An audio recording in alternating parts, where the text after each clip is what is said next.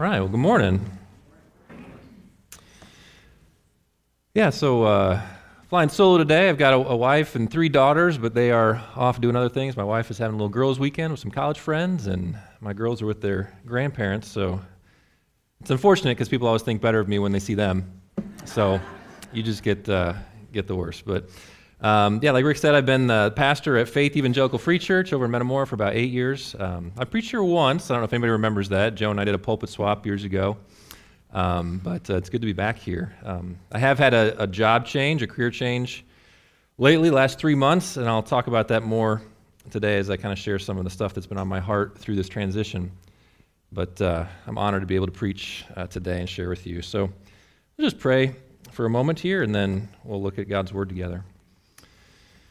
Father, I do thank you so much for your love for us. Thank you for your grace. It's the only reason that any of us exist, the reason any of us have breath this morning, why any of us are here, and it's your grace that has bought us and saved us and sustains us and will see us through to the end. So I pray for more of your grace right now, that as we humble ourselves before you, you will be true to your word and give grace to the humble. We know you oppose the proud. We don't want to be opposed by you. We want to be on your side. We want to be the recipients of your grace. So we just humble ourselves before you this morning. Ask that your word would shine, that your spirit would be active, and you would get all the glory today. In Jesus' name, amen. Amen. Well, please open your Bibles to 1 Thessalonians chapter 4. Just going to look at a few verses there today. 1 Thessalonians 4. And as you turn there, just want you to imagine a scene this morning. So you're in a hospital room, labor and delivery. And the mom's been laboring for 9 hours. And the doctor says, finally, all right, this is it. And she pushes one more time, and out comes this beautiful, healthy, screaming baby boy. Okay. The nurse takes the boy and goes to hand the child to his parents, and the parents say, no thanks, we're done. We're done. I mean, we did our part, right? The child is alive and healthy and here, and we feel like our work is over, and that they can figure it out on their own. Now, I don't know what would happen if somebody tried to do that. Can you arrest them if they do that? I don't know if that's like against the law or whatever, but no one would do that. No one would do that because it's crazy. Everyone recognizes when a new life begins that that's not the end of the story. That's just the beginning. Right? That child now needs someone to take care of him, and as he grows, teach him how to live. And the same thing is true of the Christian life. It starts with this miraculous new birth, where somebody tells you the good news about Jesus, and you hear that good news and your life has changed. Someone shares with you this truth that even though we have done wrong, even though we deserve to be punished for our sins, Jesus Christ lived a perfect life in our place, and he died on the cross in our place, and then rose victorious from the dead to guarantee us eternal life, and then offers us the Holy Spirit of God himself to live in us and give us new life and power for living. Right? When you heard that good news and you believed, that was a miracle. That was a new birth. But just like with the birth of a child, it was the beginning of the story, not the end of the story. And like a little baby, in that moment, you could really use some help from somebody who's a little farther along to show you, now what?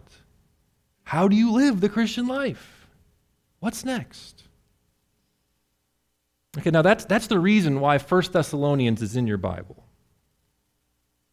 See, Paul was a missionary. Paul was a church planner, and he went to this town in Greece called Thessalonica, and he was there for a short time, maybe as short as 3 or 4 weeks, and he shared the gospel with people, and the Spirit of God was working, and they believed, and their lives were changed. There were new births all over the place. And then Paul got run out of town. He couldn't stick around. He had to leave. And so he wasn't there to help these new babies get started in the Christian life, to begin to grow in the Christian life.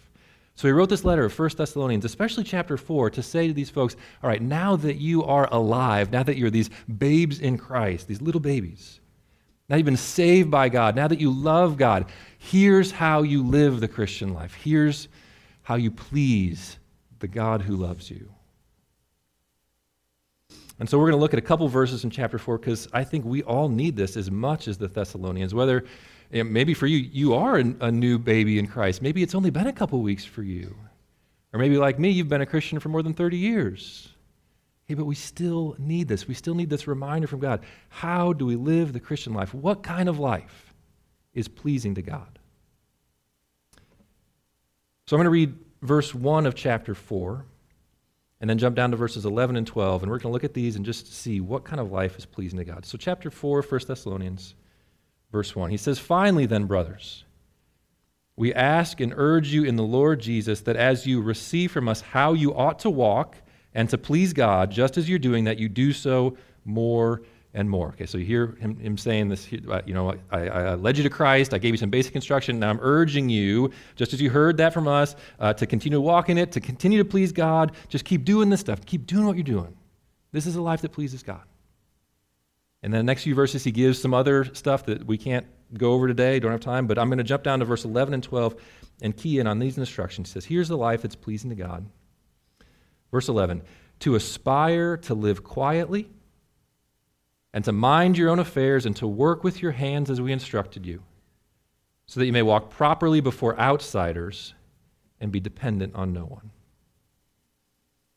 All right, what kind of life pleases God? How do you live this Christian life? The kind of life that pleases God is an ordinary life. God is just looking for people to live ordinary lives. If I could summarize this verse in one sentence, and really this whole message in one sentence, it's this: an ordinary life pleases God and produces extraordinary results. An ordinary life pleases God and produces extraordinary results. So using that as our guide, and you've got this in your outline as well in the bulletin, let's just walk through these verses together. So first, an ordinary life pleases God. That's what verse 11 is saying. It gives us this description of an ordinary life, and we see three things that Paul gives us that God really likes in this verse. And the first one is living quietly. See that in verse 11? He says, aspire to live quietly. Now what's that mean? Does that mean I should turn off this microphone and just start whispering to you? Right, like, don't be loud. I was a little hopeful that this was finally the verse that justified that bookish introverts are more godly than those weird extroverts that like to talk to people. Okay, but I did some study. I don't think that's what it's saying. Okay, it's not talking about the volume of your life or how much you may talk.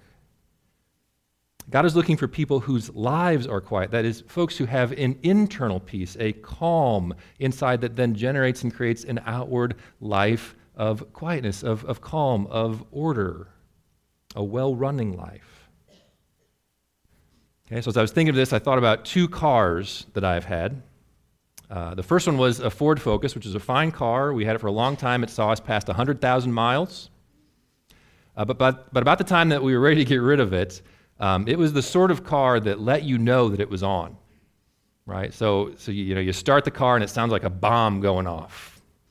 Okay, and then you're sitting there, you're just like, yeah, this car is definitely on. If you had the courage and you walked around the front and you opened up the hood, you could see the engine shaking like a wild animal just trying to break free and get back home, you know. And so it was a noisy car. It worked, but there was something wrong with it. Some things that were not quite working right, that then created all of this noise, all this dysfunction. You knew that it was running. Okay, the car we got to replace that, also a good car. We got a Toyota Camry, a newer car. And it was funny, like I turned the car on and I'm going, is this thing even running? Like it's not shaking like I'm used to. Like, is that a feature now? Is that what cars do? If you now go around, open up the hood, and you can see it's running, the belts are moving, but man, it's quiet. Why? Because things are working right. Because internally, the things are balanced. Everything is the internal function of the motor is right, and so it's running quietly. And our lives can be like that. Some people's lives, they're like my old Ford Focus. There's something just off, something wrong. It's not totally broken, but it's just not right. And that dysfunction creates then a messy, noisy, chaotic life. And I'm not a mechanic. I couldn't diagnose a car, but I've got some experience with the Word of God and diagnosing souls, and I'll tell you the problem that creates that messy, disordered, chaotic life is a lack of connection to Jesus. If you don't have a deep, life-giving connection to Jesus, then your life is going to be out of order, and it's going to create all this dysfunction. You're going to be looking for other things to provide satisfaction in your life. You're going to chase after career success or always chasing after that relationship and trying to make romantic relationships or friendships fill a void that they're never designed to fill. You're going to pursue entertainment and never be satisfied. You're going to look for more and more stuff, and you're going to get in debt, and you're never going to have the satisfaction you thought you were going to have. Right? Because you're chasing after these things that only Jesus can provide. And that disorder, that internal discord, creates a noisy, chaotic, messy, broken life. But it doesn't have to be that way. If you keep Jesus in the center of your life, if you make knowing him your number one priority, he will calm your life. He will fix your engine. Okay, he will bring that inward sense of peace, that inward calm, that contentment, and your whole life then will quiet down. So if you want this quiet life that God urges us to aspire after, what you need to do is you need to come to Jesus. You need to ask him to bring his peace in your life. He is a great mechanic. He can take the noisiest, most anxious, stressed out life and have it purring like a kitten. So that's the first thing. Come to Jesus for a quiet life. That's the kind of life that pleases God. As we keep going, we see there's more. He says, aspire to live a quiet life and to mind your own affairs. Mind your own affairs. Some translations say mind your own business. Okay? And so this minding your own affairs, minding your own business pleases God. Now, it's a little bit of an unfortunate English translation that we have there. So I'm sure you know that the New Testament is written in Greek, and so what we have here are translations of that, and they're very good, and that gets the sense of it, but one of the unfortunate things is that when we hear that phrase, mind your own business, we just kind of skip the literal meaning of it, and we jump right to the idiomatic meaning of it. Okay? So there's some phrases like that. For example, this week I was slicing some cheese to get ready for my lunch. I was packing my lunch for the day, and I was using a butcher's knife and this big block of cheddar, and I just said to my wife as I was doing this, I said, "Man, I'm really struggling to cut the cheese this morning." And of course, I meant it literally. But my wife and I both went back to junior high immediately. We're like, "Oh, cutting the cheese, right?" Right? Because you can't hear that phrase and take it literally. You go to the idiomatic meaning, and the same thing with mind your own business. It has a meaning, but as soon as we hear it, we think, "Oh, keep your nose out of my business. Stop gossiping. Don't be a busybody. Mind your own business." And there's some sense of that here, but first we should understand what is the literal meaning of this. In fact, in the Greek, it just says, "Do your own things." Do your own things. As in, we have things to do. We have responsibilities that God has given us. We have our things that we need to do, and we should do them. There's a new word that captures that idea pretty well, I think. It's called adulting. You heard that word? Adulting, the Oxford Dictionary defines it as the practice of behaving in a way characteristic of a responsible adult, especially the accomplishment of mundane but necessary tasks. Adulting. It was a word invented by millennials, for millennials to describe that transition out of delayed adolescence to finally begin to take responsibility for yourself and to start to do the things that normal adults do. So they'd say things like, "I washed my sheets today." #adulting. Right. I scheduled my own dentist appointment. Right? I'm adulting. Okay, so to adult is to do those mundane, ordinary things that you just do, that it's your things that you're supposed to do. It's minding your own business, doing your own things. Being an adult, taking care of responsibilities. Okay, so here's the crazy thing. According to this verse we're studying today, these things aren't just mundane but necessary tasks. They are actually pleasing to God. It's not just necessary evils that you have to get done to get on with the business of doing real stuff that pleases God. God is pleased when you mind your own affairs, when you do your things, when you adult. That is pleasing to God. Have you ever thought about that? I wonder if you've ever gone to the dentist for your annual teeth cleaning, or semi-annual if you're ambitious, and then thought, "Boy, I bet God was really pleased that I did that." You ever think that God loves the fact that you got your teeth cleaned? But of course he would, right? Because he made you, he gave you your teeth, you're taking care of his gift. He likes that. That's a good job. Good job. God is pleased. And I'm not getting any kickbacks from dentists for this one. I'm just sharing with you the word. God is pleased when you clean your bathroom. God is pleased when you rake the lawn. God is pleased when you take time to help your kid with his or her homework. God's pleased when you do grocery shopping. God is pleased with those things and a million other ordinary, everyday responsibilities that make up life. See, the world says, no, those are mundane, necessary evil tasks. If you could pawn those off on somebody else, just do that. But God says, no, that's your business. That's your stuff. Those are your things. Do them. That's a life that's pleasing to God. So mind your own affairs. Do your own things. Be an adult. It's pleasing to God. The third aspect of the ordinary life is similar. It's that working pleases God. So in verse 11, he says, aspire to live quietly and to mind your own affairs and to work with your hands as we instructed you. And Paul says, work with your hands, because, of course, in those days when he's writing, most labor is physical labor. Not a lot of machines around, certainly no computers, no knowledge jobs like that. So he's just talking about working, just ordinary, everyday work, labor that adds value to society, just work. So aspire to work with your hands. So God is pleased when you work, with your hands or with your mind or whatever it is that the job is that you're doing, but God delights in that. God delights in work, not just spiritual work. Like clearly Paul's not talking about spiritual work here. He's just saying work with your hands, do your ordinary, everyday labor. God's not just pleased with spiritual labor. He's pleased with physical labor. He's pleased with ordinary, everyday work, even the work that some people, I think wrongly, consider the lowest form of work as quote-unquote common labor, right? God is pleased with that. I mean, remember, Jesus was a carpenter, right? I think if he stopped over at your house to watch TV, he'd probably prefer to watch Dirty Jobs to any of those TV preachers.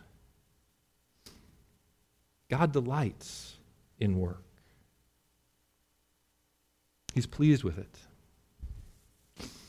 And that idea, I got to say, has been very meaningful to me during my recent career change. So for the last 8 years, I've been a pastor full-time over at Faith Evangelical Free Church in Metamora. But for the last year, definitely the last year, maybe a little longer, I had a strong sense that season was coming to a close for me and God was leading me in a new direction. So prior to being a full-time pastor, I had worked as an engineer. I had went to school, studied chemical engineering, gotten a job as a consultant, and I'd worked in the environmental industry, helping different industries make sure they follow EPA regulations so that they don't pollute the air or the water or anything like that. And as I was kind of feeling the sense of leading from God in this transition time, he really opened the door for a job for me to do the same sort of thing that I was doing before, and so I got a job at an ethanol plant in Pekin. So I'm helping to make ethanol in Pekin right now. And I'm working to make sure they don't pollute the Illinois River or pollute the air that we're breathing, or that they handle their waste the right way. Now, it's been interesting as I've shared this with people and talked about this transition, especially with fellow Christians. Because one response that I've gotten a lot, I struggled to categorize it. I came up with the term polite disappointment. Right? So not everybody responds that way, but some people do. That I get the sense that fellow Christians are kind of disappointed. They feel sorry for me, like I've taken a step down. Right? Like I was in the big leagues, but now I'm doing AAA or maybe single A. Like something bad must have happened. Okay, wait a minute. You used to be a pastor, and now you make ethanol? When exactly did you stop loving Jesus? Okay, well, I didn't stop loving Jesus. I still love him as much as ever. But I find it fascinating that so many Christians respond this way to my story because I think it reveals something about how we think God thinks about our work. We have this assumption that God has an A team and a B team. The A team actually maybe even a C team and a D team too. Right? And God loves what the A team does. And those are the missionaries. People going overseas, risking their lives, smuggling Bibles into foreign countries. Right? They're the elite ones. And then the B team is pretty good too. You got your pastors and church planners and other church workers, people in ministry. Like that's the B team. They're right. They're doing the Lord's work. God loves that stuff. And then you got the C team, folks that are in the secular world, but they're still doing good. Social workers, people who work for nonprofits, folks that are counseling, helping people. And then the rest of us, the D team, right? Just ordinary, everyday, secular work, making stuff, fixing stuff, selling stuff. I mean, it's what most of us do, but we think God doesn't really care about that. I mean, the best we can do is kind of take the money that we make from doing that stuff and give it to support the other teams. Then God likes that. And that's where this verse has been a great comfort to me. Because it reminds me that God delights in work. In work. Not just spiritual work, but all kinds of work. Even work with our hands. Especially work with our hands. And so for me, it means that God is still pleased with me in my new job. He's just as happy with me making ethanol as he was with me being a pastor. He was just as pleased with that spreadsheet I was working on Friday as with the sermon I'm giving right now. And I'll tell you, when I was driving to work on Friday, having meditated on this verse for a couple weeks, I was so excited to go to work. Not because it was Friday and the weekend was coming, but because it was Friday and I was going to work. And I had an opportunity to please my Savior by working hard at the task that he had given me to do. And I hope you feel that way too. I hope you feel it. I hope you see your life matters, your work matters. God's pleased with this. He's pleased with worship on Sunday, but he's also pleased with work on Monday. That's the kind of life God's looking for. He's looking for this quiet, ordinary life. If you became a Christian, you looked around and you said, what do I do next? Well, this is it. Center your life on Jesus, that your life might be well-ordered and quiet and peaceful. Embrace your everyday responsibilities in adulting. And get to work. Do the job that God has given you with all your heart. That pleases God. And it produces results. That's what verse 12 is about. An ordinary life produces extraordinary results. So in verse 12, we see it starts with this phrase, so that, which means, okay, if you live that ordinary life, here's the things that happen. So he gives us two results, and they're both extraordinary. So the first one is so that you may walk properly before outsiders. So result number one, an ordinary life is a powerful witness to unbelievers. Right. So if you're a Christian, if you've received this great gift of forgiveness and treasure in Christ, enjoying the Holy Spirit, of course you want other people to know that too, right? You want other people to know it, but sometimes we struggle with that because we feel like, well, I'm not qualified. I don't know how to do that. I'm only on the D team. Maybe I could call in a pastor or a missionary and they could share the gospel with somebody. And so we bench ourselves. We never get around to talking to unbelievers, to sharing with them about the amazing good news of Jesus. But this verse reminds us that you don't have to be a pastor to witness to people. The ordinariness of your life doesn't disqualify you from sharing the gospel. In fact, it qualifies you. It makes your witness more effective.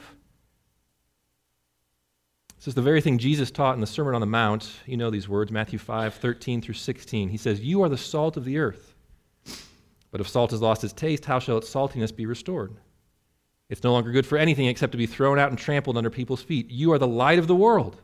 A city set on a hill cannot be hidden, nor do people light a lamp and put it under a basket, but on a stand, and it gives light to all the house. In the same way, let your light shine before others so that," hear those words, "so that they may see your good works and give glory to your Father who's in heaven." How do we reach the lost? How do we impact unbelievers? It's through your life. Your ordinary, everyday life of following Christ, letting your light shine, being salt in the world. People see your good deeds. They see your life. They see Christ in you, and they give glory to the Father for that. Peter said the same thing in 1 Peter chapter 2, verse 12. He says, "Keep your conduct among the Gentiles honorable, so when they speak against you as evildoers, they may see your good deeds and glorify God on the day of visitation." See the pattern? This ordinary life, lived in obedience to Jesus, is in itself a powerful testimony to the world. As people see your life, as they see the quality of your life, as they see Christ in you, they say, I want that. I want that. Now I'm going to let you in on a little secret here. I don't care how put together people's lives look on the outside. Everybody without Jesus is struggling.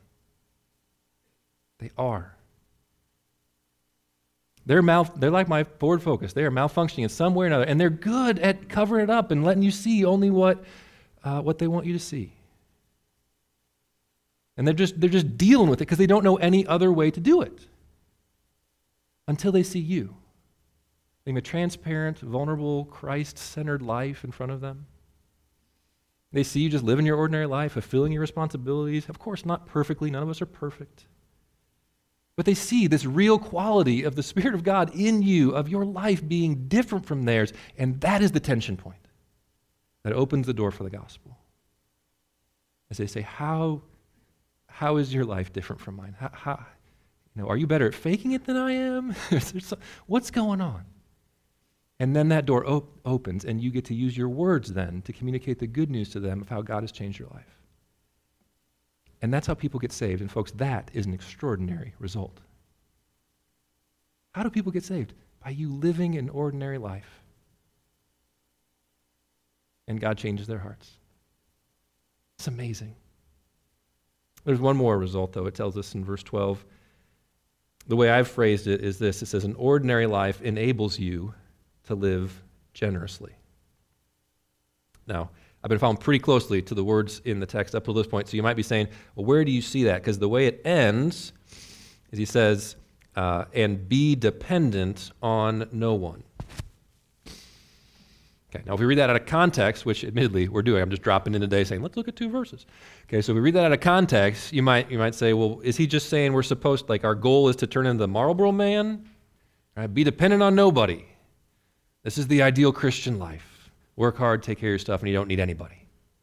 Okay, well, obviously that's not true. In fact, if you just read 2 verses earlier, you see, verse 9, he says, now concerning brotherly love, you have no need for anyone to write to you, for you yourselves have been taught by God to love one another.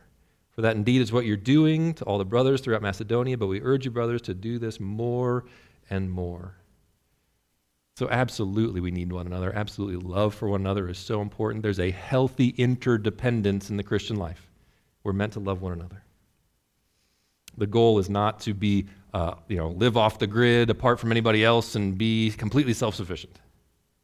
It's a very appealing American idea, but it's not a biblical idea. So what is Paul talking about? Well, if we actually flip over to 2 Thessalonians, just a couple pages over, that fills in the background a little bit of what's going on in this church. So it's 2 Thessalonians chapter 3, verse 6. This is the follow-up letter where he clarifies some of what he was trying to address. 2 Thessalonians 3:6 says, now we command you, brothers, in the name of our Lord Jesus Christ, that you keep away from any brother who is walking in idleness and not according to the tradition that you received from us. For you yourselves know how you ought to imitate us, because we were not idle when we were with you, nor did we eat anyone's bread without paying for it, but with toil and labor we worked night and day that we might not be a burden to any of you. It was not because we do not have that right, but to give you in ourselves an example to imitate. For even when we were with you, we would give you this command, if anyone is not willing to work, let him not eat.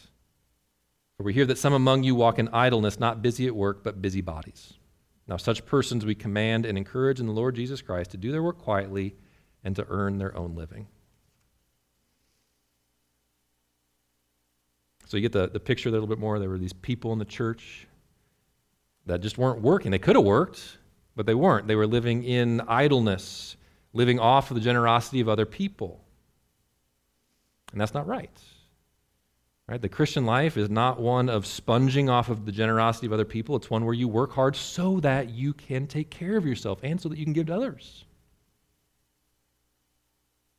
Ephesians 4:28 is another place where Paul fleshes this out. Ephesians 4:28, he says, let the thief no longer steal, but rather let him labor, doing honest work with his own hands, so that he may have something to share with anyone in need. So if any of you are thieves here today, this is a really good instruction for you. Stop it. But don't just stop stealing. Work. And why work? Well, it's assumed that part of that is work so that you can take care of yourself and stop stealing. But that's not what he says. He says, so that they may have something to share with anyone in need. That is, the point of the Christian life is not simply to have enough for yourself, but to have more than enough that you might be able to give.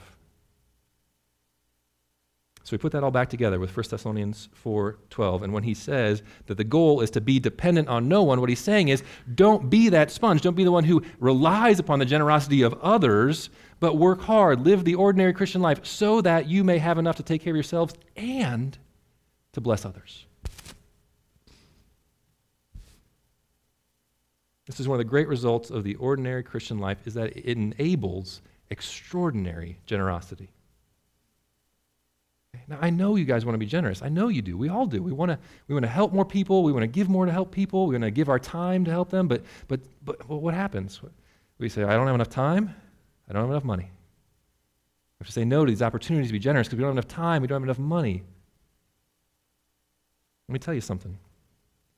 If you devote yourself to the ordinary Christian life, if you aspire to live quietly, to mind your own affairs, to work with your hands, you will find that you have far more time and money than you ever dreamed. And you have capacity to be generous in ways that you always wanted to be, but never could.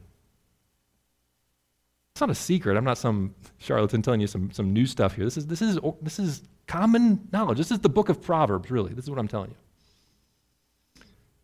But if you prioritize the quiet life over the noisy life, right? Like you get your life together. You start saying no to things that are keeping you too busy. You declutter your life from activities and obligations that aren't in line with God's calling in your life.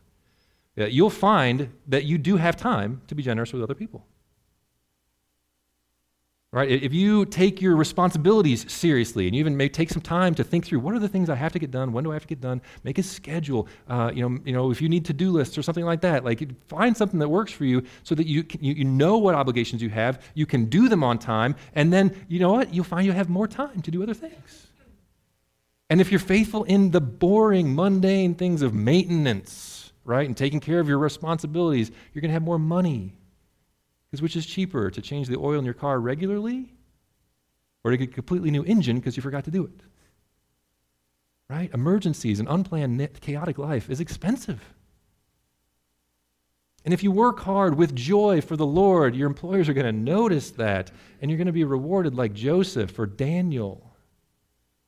And you'll be given more responsibility and probably more money. Why? So you can have nicer houses or better vacations? No, so that you can bless more people.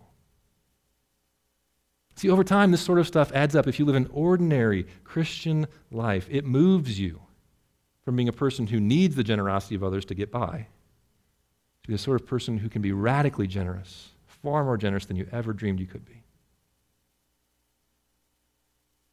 Now, in saying that, I recognize it's sort of like talking to people about the miracle of compound interest. And if you just save a little bit now, then a little now, and you do it regularly, you'll have a bunch of money at the end.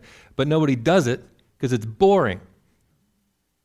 Okay, the ordinary Christian life may seem boring, but folks, it's extraordinary. It works. It pleases God.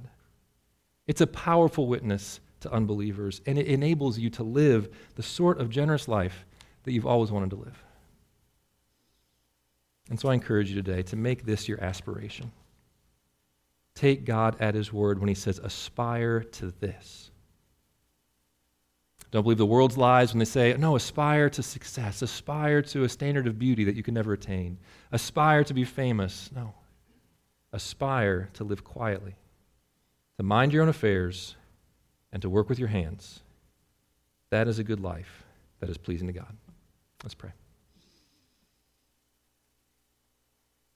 Father, help us to get excited about this sort of life.